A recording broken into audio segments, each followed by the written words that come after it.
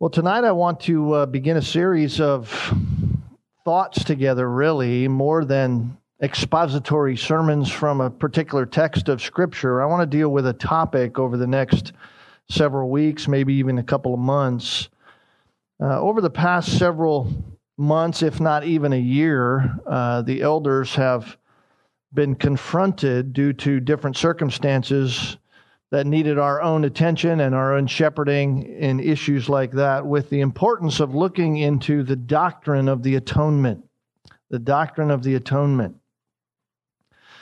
And we certainly understand in a general way, if we think about it, we understand, or at least we should as Christians, what the atonement is. When I mention the doctrine of the atonement, that should conjure up, at least in our minds, on a general level, what the atonement is. It is, in a general sense, it is the covering of, or the shielding, if you will, of sinners from the wrath of God. The shielding of sinners from God's outworking of wrath against them. That's the idea of the atonement. It is a covering. It is a shielding, if you will. And of course, we understand as Christians that this was ultimately accomplished through the death of Jesus Christ. We just sang a song about the cross and all that took place by means of Jesus Christ at the cross. And so that's the ultimate understanding for us as Christians, that atonement happened by means of and through the death of Jesus Christ. But that reality alone does not adequately answer all of the questions that arise concerning the atonement. And what or for whom, the primary question is, what or for whom did Jesus die? For what or for whom did Jesus actually die? The author Tom Wells wrote some years ago in a little book concerning the atonement, and he asked this question, quote, "If we ask the question, what kind of act was the death of Christ? One answer is not hard to find. It was an act that aimed to bring men to God," unquote. Pretty simple question, simple way to look at it. If we ask what kind of death was the death of Christ, the simple answer is it was an act that was aimed to bring men to God. And I don't think any of us would disagree with that answer. We would certainly say, yes, that's what Christ's death did. It brought men to God.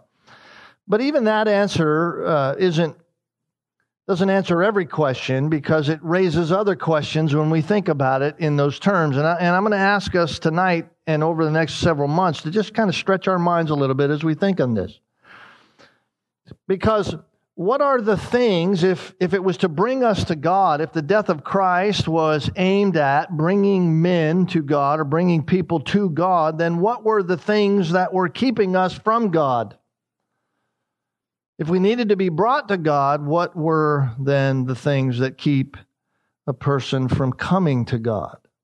In other words, if there's nothing in the way of keeping us from coming to God, then Jesus would not have had to die, right?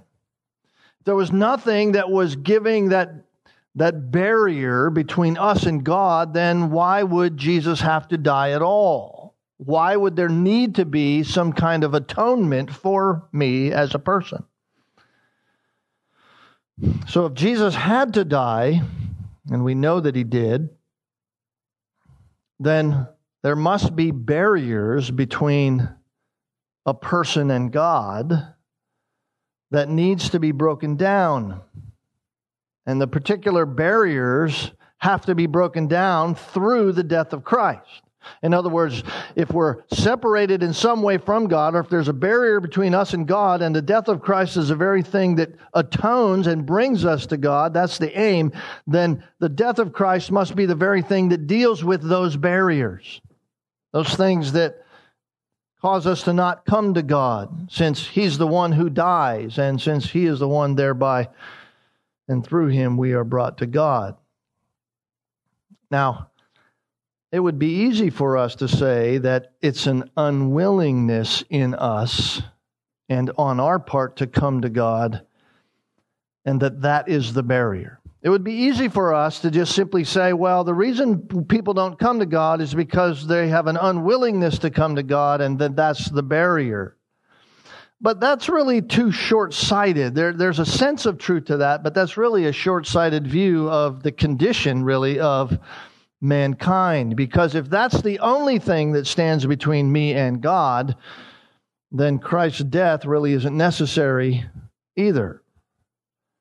You say, why? Because all I have to do is change my mind about God. If it's just simply my unwillingness to come to God, all I have to do is change my mind about God. And when my mind's changed about God in my own self, then I'll just embrace him out of my own willingness.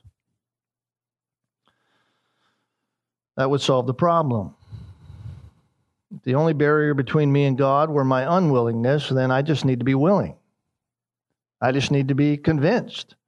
I just need to have the right information. I just need to have someone tell me exactly what I should know so that when I am convinced about that, my will is edited to the place where now I'm willing. Or to say it another way, if the only thing between me and God is my willingness, then my willingness is the only thing that needs to be convinced. Right? I just need to be convinced. I just need someone to be a good enough salesman to sell me the product and convince me that I need that product. If that's the only thing. So why did Christ die then? If it's only my willingness that is the barrier between me and God, then why would Christ have to die? We know that the Bible says that the difficulty between us and God is so much more than just a change of our mind and our thinking about God. We know that. Right? It's true that in order for us to be saved, our minds must be engaged, right? We do not get saved without first engaging the intellect. In other words, information about Jesus Christ. No one gets saved without hearing the gospel, right? The gospel is the power of God unto salvation, Paul says in Romans chapter 1. So the intellect is involved. So no one is saved unless our minds are engaged. But there's a whole bunch more going on than that. It isn't just convincing. So much more going on than that was meant to happen through the death of Jesus Christ. In other words, the death of Jesus Christ deals with more than just our attitude or our willingness to embrace God. So what are those things then that are barriers that needed to be broken down? That's the question that we're asking here tonight, and we're not fully going to even answer that here tonight, but we're going to begin to answer that over the next several weeks. What are the barriers? If Christ's death is to bring me to God, if that's what atonement is, this covering, the shielding of me from the wrath of God through the death of Christ, if I won't come on my own, these barriers need to be dealt with, and they were dealt with through the death of Christ. What are these barriers? Well, the Bible says at least there are 3 barriers that we have, right? We have the reality by which we are slaves to sin. That's the first barrier. We are slaves to sin. In fact, Paul says in Romans chapter 6 that when you are saved, you're to no longer let sin reign over you. The implication there is that sin reigns in you without Jesus Christ. That you have no power to reign over it. It rules you. You are a slave to sin. Doesn't matter how good we package up that sin. It doesn't matter how much nice paint we paint that sin. We are slaves to sin. That's one barrier. Another barrier, though, is that we are slaves of Satan.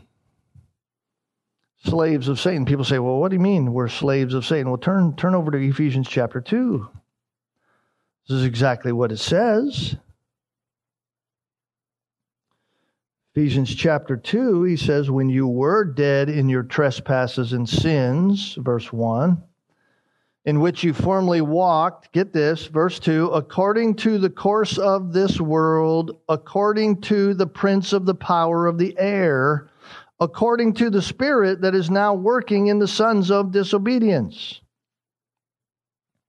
He's just describing Satan by different terms. He's describing the forces of wickedness that God had cast out of the glory of heaven when Satan fell and was swept away, and he swept away a third of the angelic being.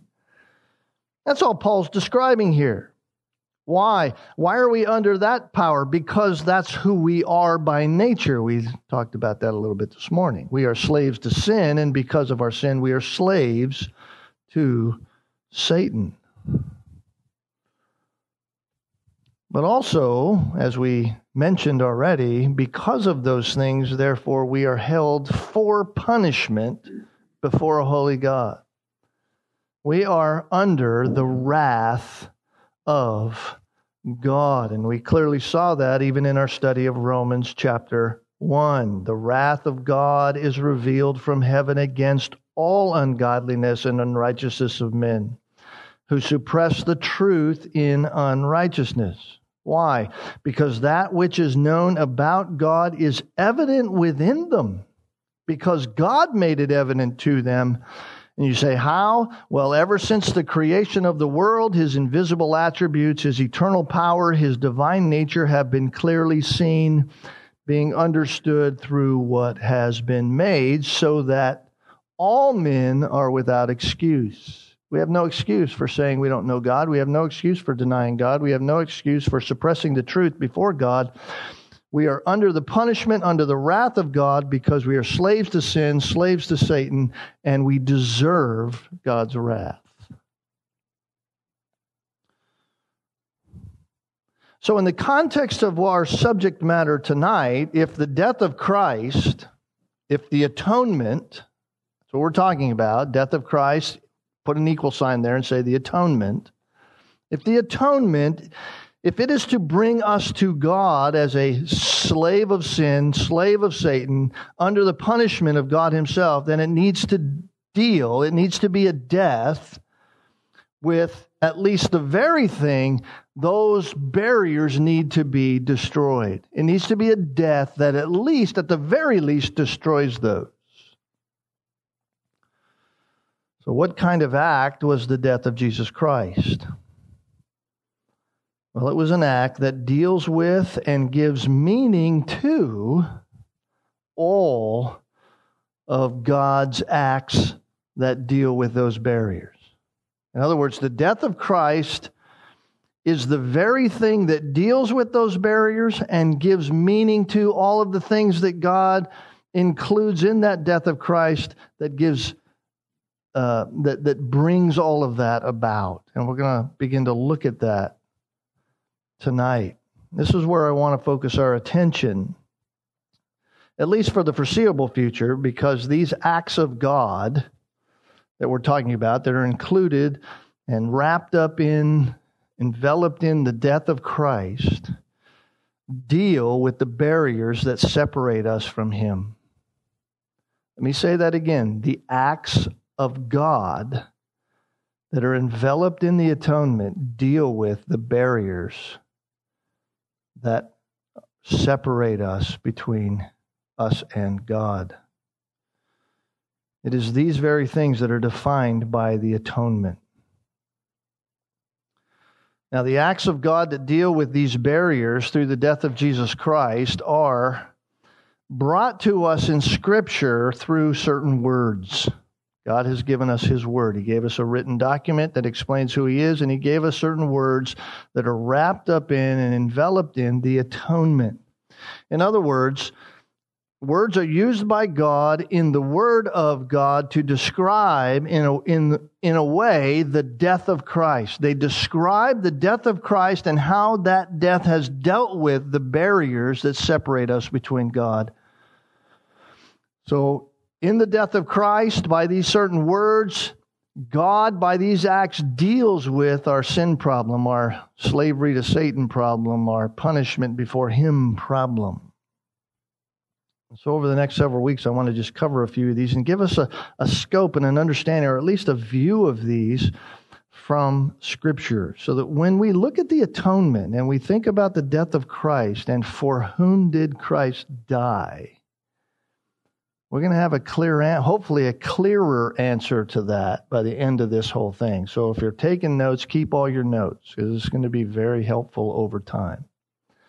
All right, the first word we need to look at is the word redemption. Redemption. Redemption is a term that is enveloped in the idea of atonement. Now, what is meant by redemption? By the way, it's a word used in the Old and New Testament. If you type in some concordance, redemption, in your electronic device or whatever, a word search, you'll find that it shows up probably 64, somewhere in the 60 range, 64 if I type it in mine, is the word redemption. If you type in the word redeemed or redeemer, you're going to find it 141 times in the Scripture. So it's all over the place in the Scriptures, this idea of redemption. What is redemption? Well, redemption at its base level means deliverance. Deliverance, or the idea of release. Release. You might even think of it as to be set free by a price. To be set free by a price. In the Scriptures, the word redemption is used with that idea in relation to all kinds of things. In relation to nations. Nations oftentimes were redeemed. Israel was a redeemed nation by God. You have individuals who find redemption and get redemption, this whole idea of deliverance and release, and we'll look at some of this as we go on. And then you have just general things, general stuff that is redeemed. So redemption is something that we need to understand when we think about the atonement. It's a term that we cannot confuse, or we will confuse what the death of Christ actually means. Something we have to understand because it's everywhere in the Scriptures. You look all over the place. I mean, even just those two words, redemption and redeemer, are some 205 times in the Scriptures. So it's all over the place, and we'll certainly look at some of those texts as we go over the next several months. But redemption in the Bible often, and we might even say always, I don't think often is a strong enough word. I think we need to say it always involves the payment of a price. Anytime you see redemption at all, there's always the idea, the concept, the principle of the payment of a price. For example, if you lived in the Old Testament times and you had a slave, you would not let them go free without being paid some kind of price for their freedom. That was a redemption price. It was a price paid that was deemed necessary for their deliverance, for their release. Let us show you this. Go to Leviticus 25. Genesis, Exodus, Leviticus, the book of the law.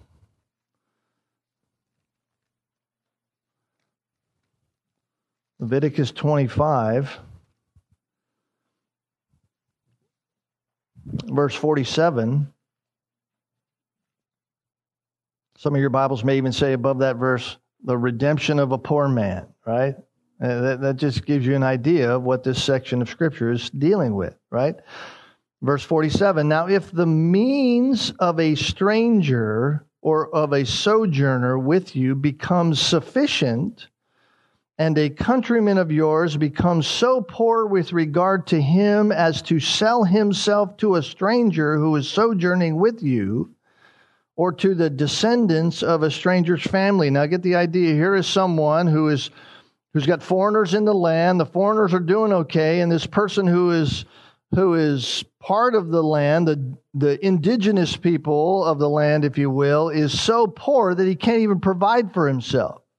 And so he's deciding to sell himself in order to as an indentured slave in order to provide for his own livelihood.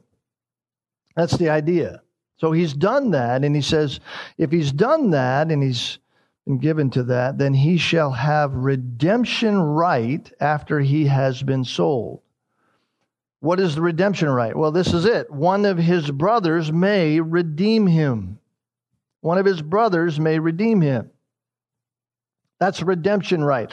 Family had the right to redeem, the first right to redeem an individual, to pay his debt, to get him back out of that debt load so that he might resume normal living. So if you were in some kind of debt, you could actually sell yourself into a slavery in order to release that debt. We today call that getting a loan. Getting a loan. We take out loans, and we are indentured servants to the person who gave us the loan. And that ball is attached to your ankle for the next 30 plus years if you're buying a house. So for you who don't own a house, home ownership's overrated.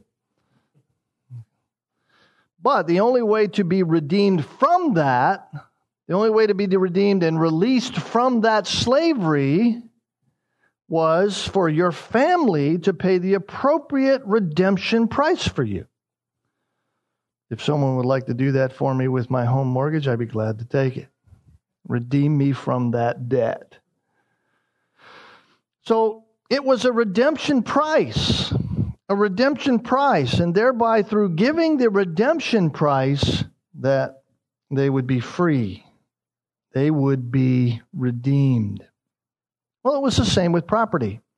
It was the same with property. To redeem property back, if you had a piece of land, you wouldn't let it go without getting some kind of tangible or some kind of intangible promise, if you will. If you didn't have something tangible, you could give an intangible. You could promise it, compensate for the value of the land so that you might get it. It was a purchase price. These are the kind of transactions that were common in Israel. And once the Hebrew scriptures were translated into the Greek language that we know for the Greek translation of the Hebrew Old Testament, the Septuagint, the only way the word redemption was used was, this is why I said often is not strong enough, it's used in there to always in connection with the paying of a price to secure the release. In other words, there's no indication at all anywhere in the Septuagint where the payment of a price is not taken for release. It's always that way. It might be the release of a person, it might be the freedom or release of property, but the price-paying reality was always the necessary part. A price always had to be actually paid. In other words, there wasn't a potentiality that the price would be paid. It was always actual before release ever happened. And I'm going to say that over and over and over again as we go along through this study, because the actuality and the potentiality idea can be very confusing when people talk about the atonement. Because for whom did Christ die? Was it an actual death for actual redemption, or was it an actual death for potential redemption? Very important distinction. And what I'm trying to show us is that the Bible clearly declares that redemption, this terminology, this act of God by means of the atonement of Christ, was always in Scripture an actual reality. Was always actually paying a price for freedom. I'll show you another one. Go to Numbers 3. Numbers chapter 3.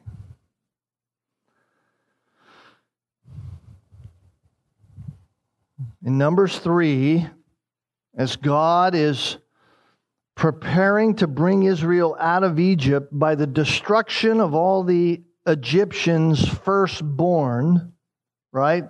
God is going to have a massive deliverance, and He has said, I'm going to take the life of all the firstborn of Egypt.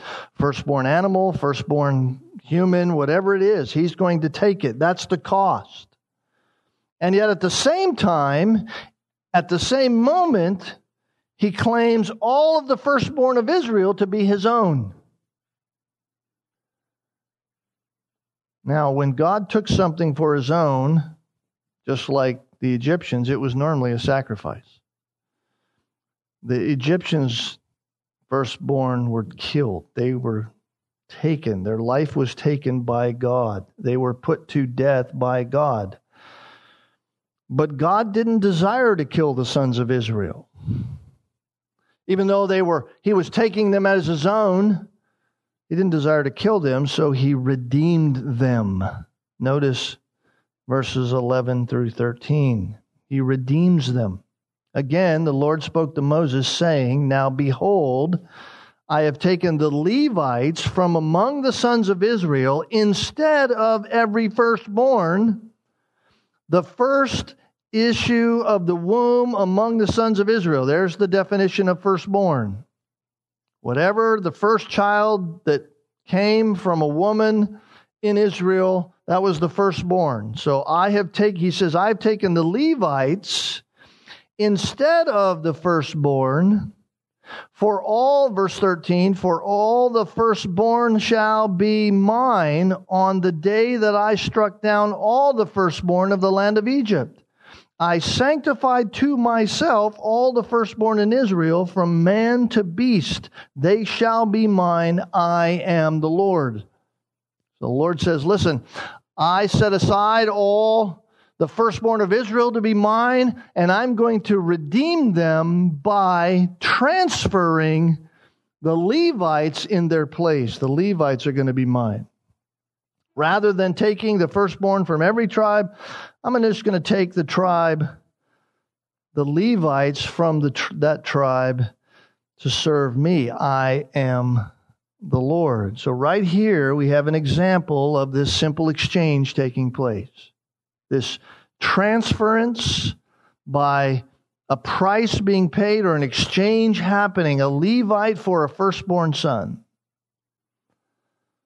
The Levite became the helper to the priest, and in that way they were a special servant to God for their entire lives.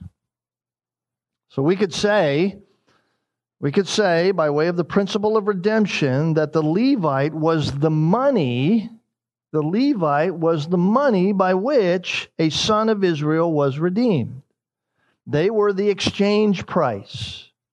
They were the price given for the son of Israel. So since the Levite spent his life serving in the tent of meeting, the son of Israel was free to live his own life. In fact, if you go over to verse 46, that same chapter, it's made even more clear. Notice what he says.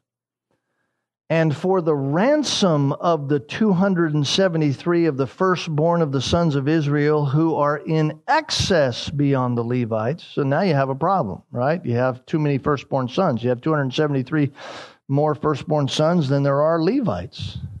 Well, how are we going to redeem those other 273? If the Levites redeem the first ones, how are we going to redeem these ones who are in excess of that? And here's what God says. You shall take 5 shekels apiece per head. You shall take them in terms of the shekel of the sanctuary. The shekel is 20 gerahs. And give the money, the ransom of those who are in excess among them, to Aaron and his sons. So Moses took the ransom money from those who were in excess, beyond those ransomed by the Levites.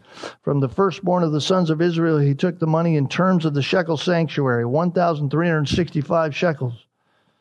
And he gave the ransom money to Aaron and to his sons at the command of the Lord, just as the Lord had commanded Moses.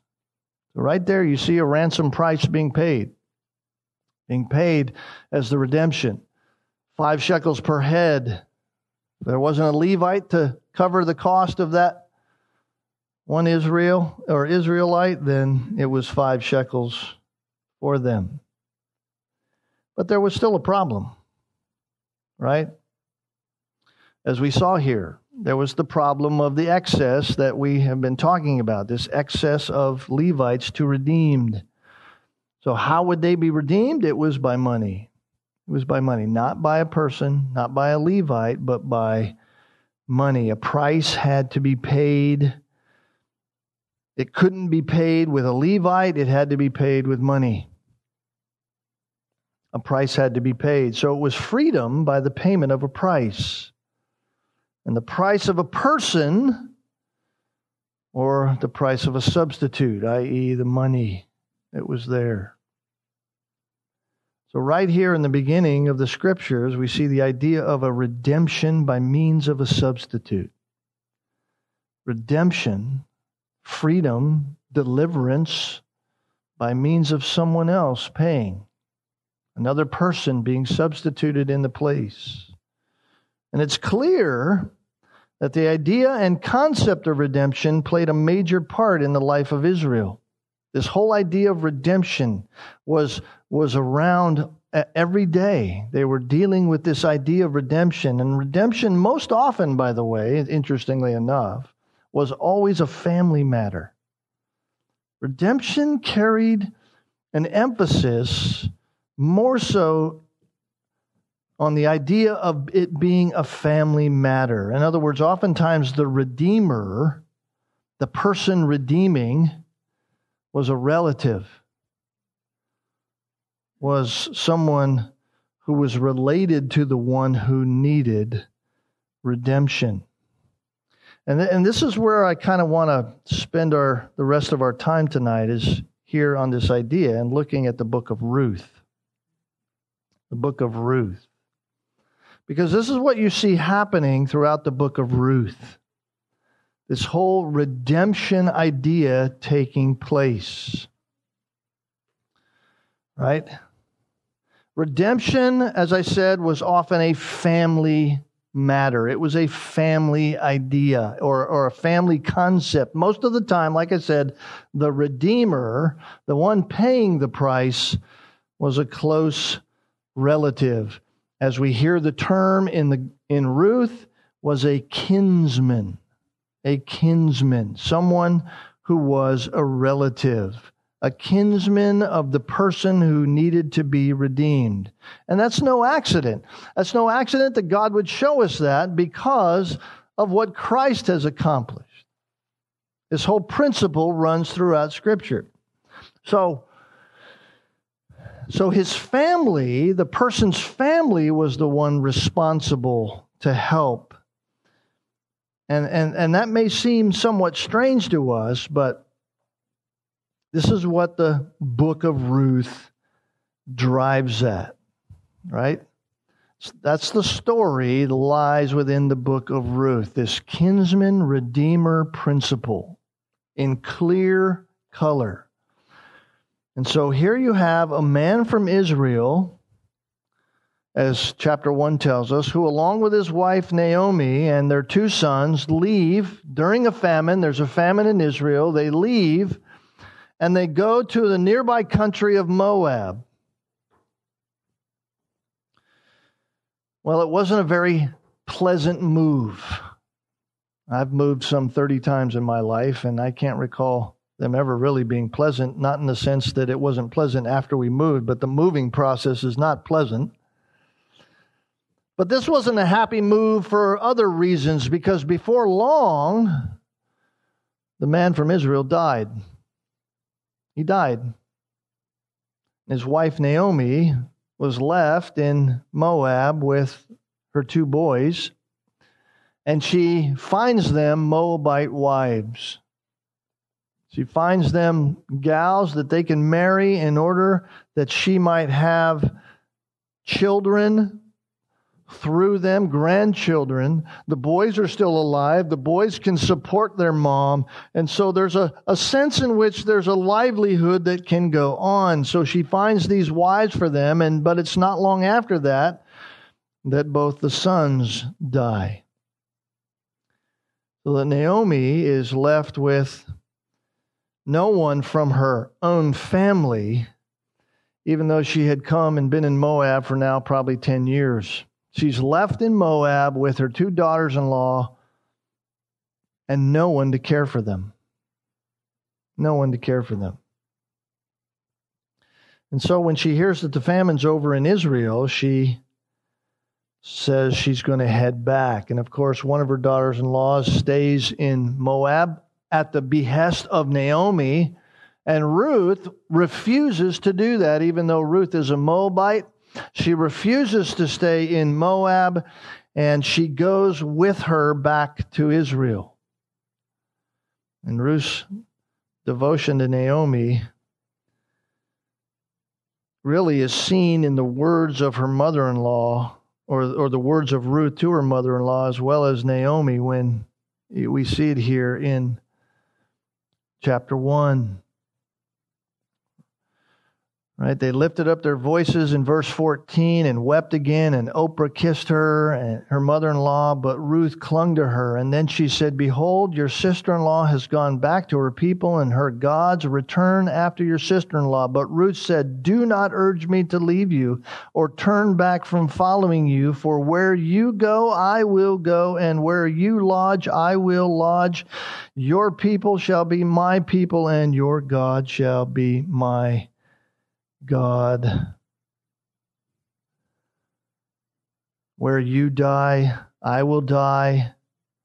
There I will be buried. Thus may the Lord do to me, and worse, if anything but death parts you and me." It's amazing. We read these words right here some thousands of years after they were given to us in the Scriptures. And yet, there's a great picture here of selfless love, isn't there? Ruth's love for her own mother-in-law was selfless love, even to the point of leaving her own kinship. I can only imagine what Naomi must have felt when Ruth said that to her. Of course, verse 18 says, when she saw that she was determined to go with her, she said no more to her. She knew she wasn't going to change Ruth's mind. So what do? Two women head back off, and they return to Bethlehem. Turn to Bethlehem so that they might begin life again in Israel, trying to scratch out some kind of existence for themselves.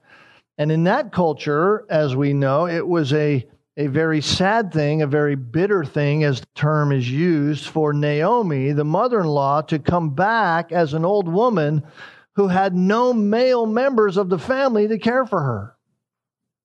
It was a very sad thing. She had no one to care for her but Ruth.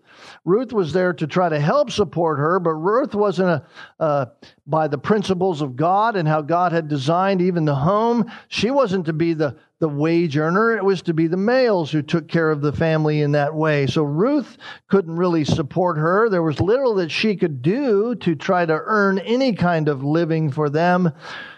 And the text tells us that since it was the barley harvest that was going on, she would go out to the fields and try to glean at least some of the barley that might have been dropped while the people were gathering up the barley from the fields. She might be able to get a little bit of grain that had been dropped by those who were reaping the fields. And so the work would have been very hard, and it would have produced very little, just by way of her own efforts. So if Ruth had not been devoted as she was, she probably would have been in the field thinking to herself, why in the world did I come back here to do this? You know, she would have been much better off by way of economics if she'd have just stayed in Moab. But that's where the kind of story takes a turn, if you will.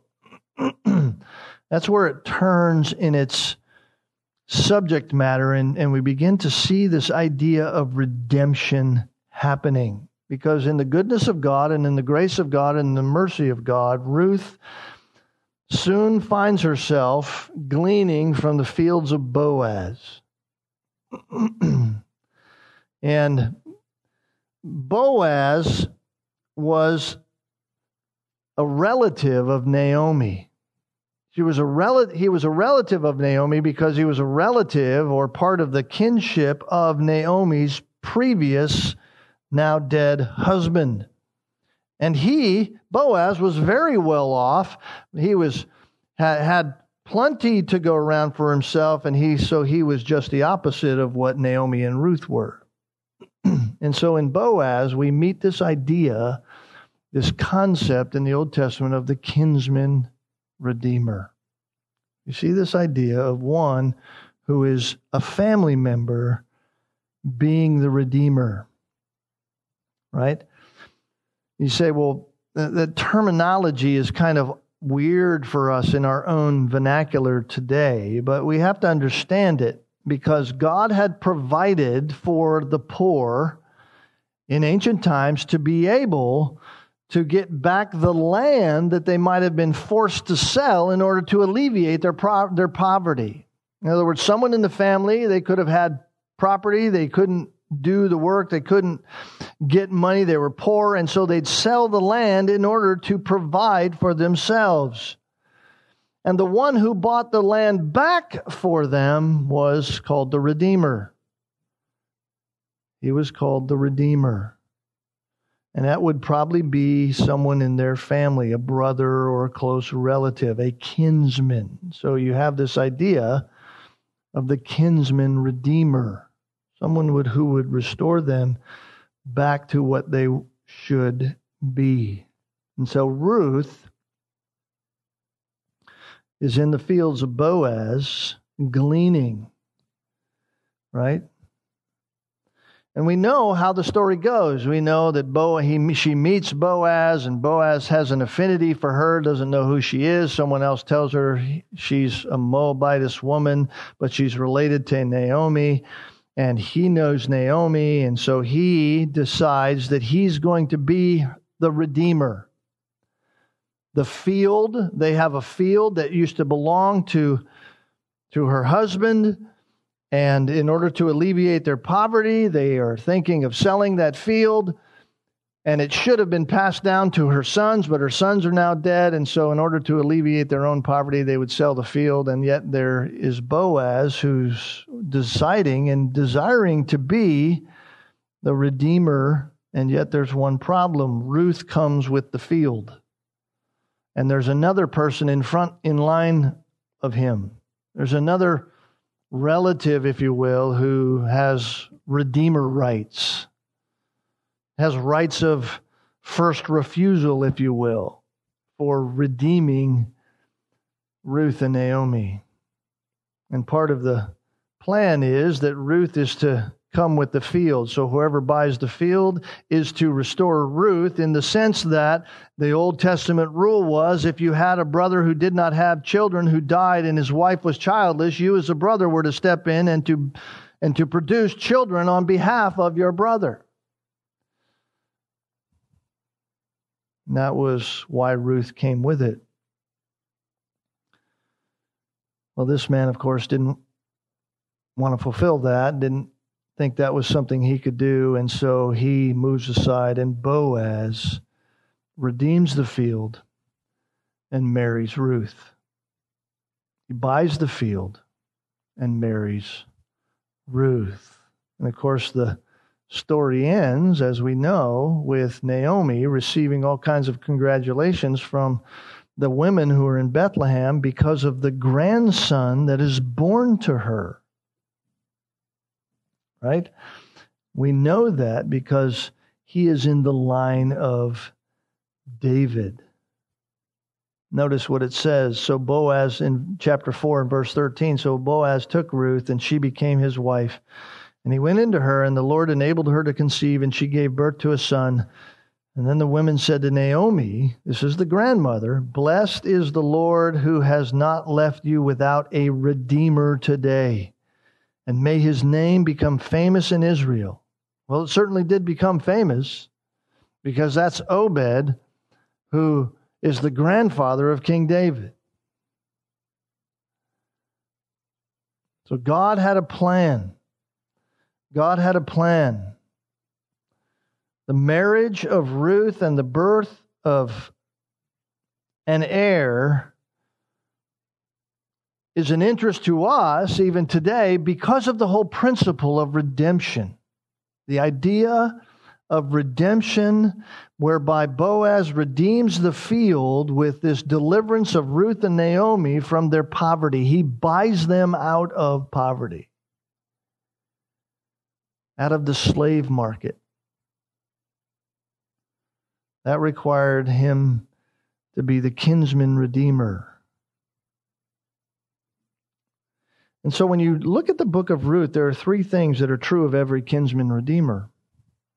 One is that they had to be a family member. That's what the kinsman idea was. They're a kinsman redeemer. Second, they had to have the ability to redeem. Right? They weren't a kinsman redeemer if they couldn't actually carry out their redemption. They had to have the ability to do that, since redemption was from debt or from slavery or to buy someone out of death, as we will see in the future.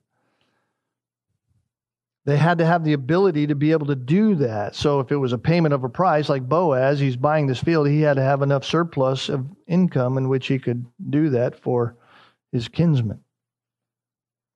So there was a family member, they had to have the ability, and as we saw in Ruth, they had to have a willing heart to do it. The first one was unwilling to take Ruth. Boaz was willing. So Boaz fits the picture well. He was a family member, he had the ability, and he had a willing heart. He was willing to use his goods to deliver Ruth and Naomi from their distress, from their problem. Now, when you turn to the New Testament and you think about the story of the Lord Jesus Christ, we think about what God has accomplished, we see God form a new family. We see God make up a family of needy people. Those who are slaves of sin, slaves of Satan, under his wrath. This new family of needy people, unable to help themselves, unable to do anything for themselves by means of dealing with their problem. And therefore, he calls for a kinsman redeemer. A kinsman redeemer. And when he comes, that kinsman redeemer does just that. He delivers his people by the payment of a price. What's the price? His own death. His own death.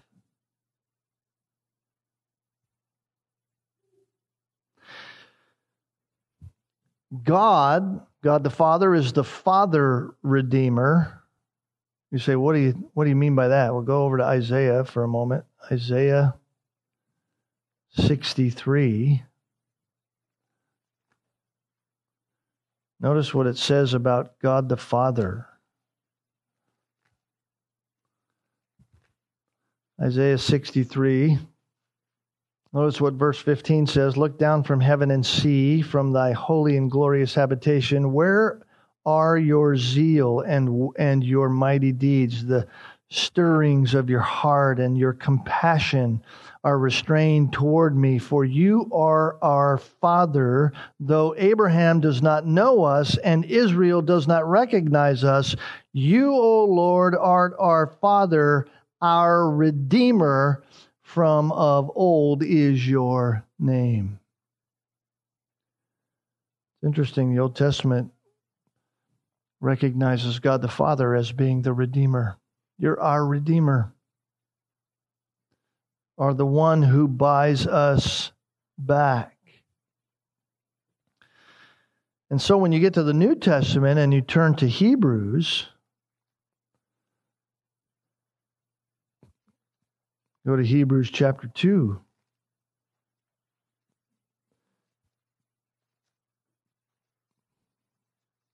Hebrews chapter 2. I'll get there in a minute. I'm turning these pages. Notice what it says about our high priest, the one who came to us, right? The writer of Hebrews in verse 9 says, but we do see him, he's talking about Jesus, who has been made for a little while lower than the angels, Jesus, because of the suffering of death, crowned with glory and honor, that by the grace of God he might taste death for everyone. For it was fitting for him, for whom are all things, and through whom are all things, in bringing many sons to glory, to perfect through the author of their salvation through suffering. Both he who sanctifies and those who are sanctified are all from one Father, for which reason he is not ashamed to call them brethren, saying, I will proclaim your name to my brethren. In the midst of the congregation, I will sing your praise. And again, I will put my trust in him. And again, behold, I and the children whom God has given me. Since then, the children share in flesh and blood, he himself likewise also partook of the same, that through death he might render powerless him who had the power of death. There's our slavery to Satan. He might render him who had the power of death, that is the devil, and might deliver, there's the idea of redemption, that he might redeem those who through fear of death were subject to slavery all their lives. For assuredly, he does not give help to angels, but he gives help to the descendant of Abraham. Therefore, he had to be made like his brethren in all things, so that he might become a merciful and faithful high priest in things pertaining to God, to make propitiation for the sins of the people. I hope you see what I'm trying to get at. I'm trying to get at this idea and this understanding so that when we think of the atonement, at least in a general sense, we understand it, that one of the acts of God that's done in the atonement is this idea of redemption.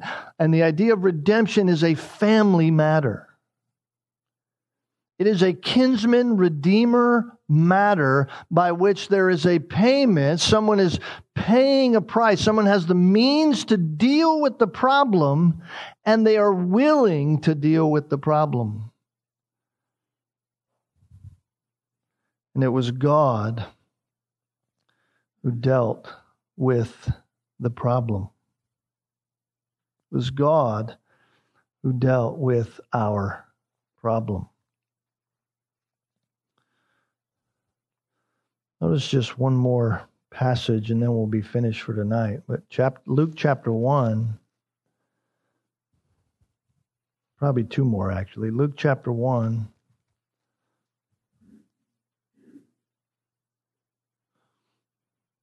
Notice Zacharias' prophecy when Jesus had been born, or when John the Baptist had been born, right?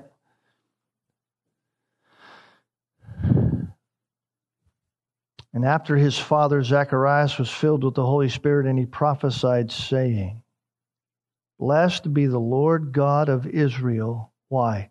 Because he has visited us and accomplished redemption for his people. Now, if there's any verse that speaks to the actuality of the atonement, that it actually taking place when Christ died, that actual atonement happened for sin, not potential atonement, this verse ought to settle it. He has visited us and accomplished redemption for his people. Past tense, done deal.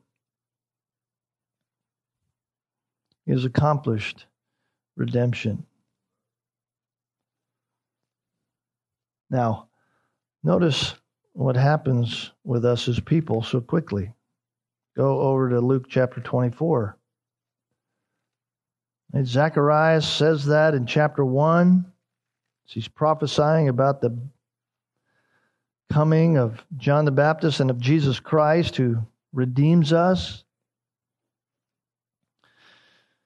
And all the ministry of Jesus Christ goes along. Jesus Christ is born. He has his ministry on the earth. Many people hear about it. They see about it. They've been waiting for the Messiah. They've been waiting for the Redeemer to come, just as Zacharias has said. The Redeemer, he has redeemed his people.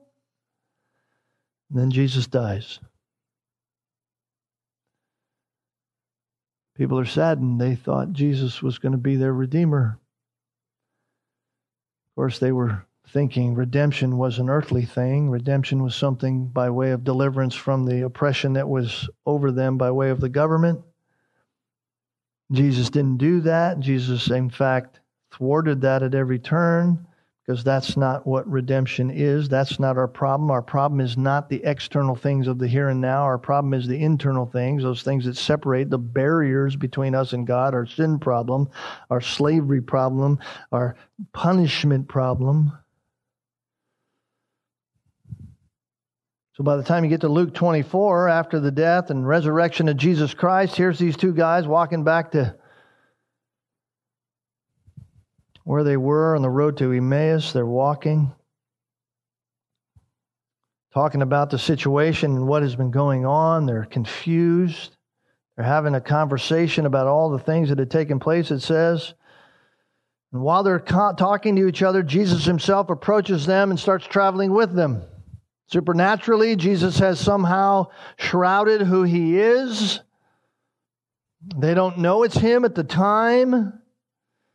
Their eyes are prevented from recognizing him, it says in verse 16. And he says to them, What are these words that you're exchanging with one another? What are you talking about? He's not asking them for his own knowledge. He knows. He's trying to help them understand what's going on. And they stood still and they were looking sad. One of them, named Cleopas, answered and said to him, Are you the only one visiting Jerusalem who's unaware of what's happened in these days? I mean, in our vernacular, we'd say, What, are you clueless? Do you know what's going on? Have you been living under a rock? And he says, Then what things? And they say these things, the things about Jesus of Nazareth, who was a prophet, mighty in deed and word in the sight of God and all the people, and how the chief priests and our rulers delivered him up to be sentenced to death and crucified him. But we were hoping that he who was going to be, it was he who was going to redeem Israel. He said, we know what the Old Testament said. We had such great hope. We thought he was going to be the one to redeem. We missed it. Didn't get it. And they said, but there was these women around. These women seemed crazy. They were going to the tombs in the morning. They said Jesus wasn't there anymore. They said he was alive. I mean, all this is going on. We thought he was redemption. We thought he was going to buy us out. What's Jesus say to them? Don't worry about it, guys. Everything will be fine. No, he didn't say that. You foolish men. You're foolish. You're slow of heart to believe in all that the prophets have spoken. He says, listen, you just missed it. And you didn't miss it because you didn't have enough information. You didn't miss it because the Old Testament doesn't tell you that there's a Redeemer and that I'm He, and that it's clear that it's a family issue, and that there's a kinsman Redeemer, and that God would send one, and all that's been happening. You didn't miss that. You've seen it all, but you're slow to heart to believe.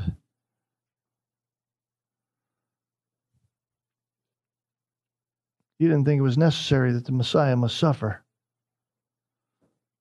He must die and enter into His glory. So what's Jesus do?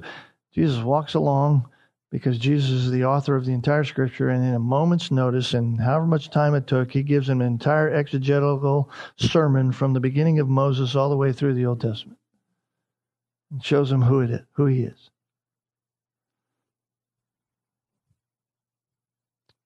Says, I'm the Redeemer. Listen, beloved, when we look at the Old Testament, the idea of redemption is always at the price of for a release. There's always a price. There's always a price. And it's never potential, it's always actual. In other words, redemption, there's never the idea of just a simple release. No, there's always a severe price to be paid. If it's a simple release, there's other words that they used for that. It wasn't redemption. But when we think about redemption, It's always at a price.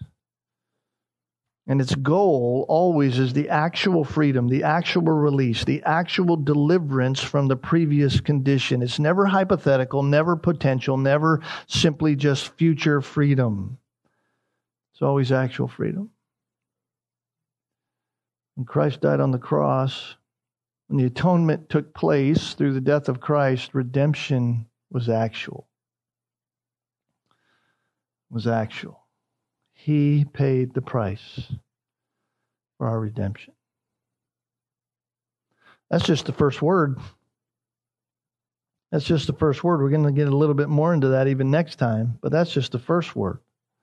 There's a few others that we're going to look at and involve this. And then down the road, we're going to get into even some of those passages that confuse us when it comes to the atonement, like the idea that didn't Jesus die for everybody? Doesn't the Bible say that he died for all? So how can we say that he actually paid the price only for those whom will be saved? We'll get into that so that we're not confused. Some of these difficult passages, in fact, we're going to get into one a little bit next Sunday morning in 2 Peter chapter 2, verse 1. Although I may not deal with it there, I may deal with it in our evening services because we can get into more detail about it then. But anyway, that's where we're going. I hope it hasn't stretched our minds too much. I hope you haven't been confused. I hope it's helpful to think through this. If you think, well, what does this have to do with me? Well, it has everything to do with us as Christians, everything to do with our understanding of the doctrines of the Scripture, particularly the doctrine of salvation and how we evangelize other people, how we think about that. So I hope we'll see that over time. Let's pray together. Father, thank you for tonight. Thank you for the wisdom of your word. Thank you for the truth of it and the glory of it, the wonder of it, that you would set out such a plan to deal with those things that separate us with you. Lord, we know that we cannot do it on our own. We know that Jesus Christ and Him only is salvation. And so we're grateful that you have done that for us, even though we may not understand all the details in every way and how to explain these things and think through the deep, profound nature of what it means and what happened when Christ died for us. But Lord, I trust that you will open our hearts and minds to these things and that you will give us understanding because you promised to. So help us as we interact with individuals in our day and age, in the world in which we live, friends, family, co-workers, those around us. Lord, may we be clear in our gospel, that they might know Jesus Christ, know their sinfulness and turn from it, that they might know life in His name. Thank you for our time. May you bless us now as we go. In Jesus' name, amen.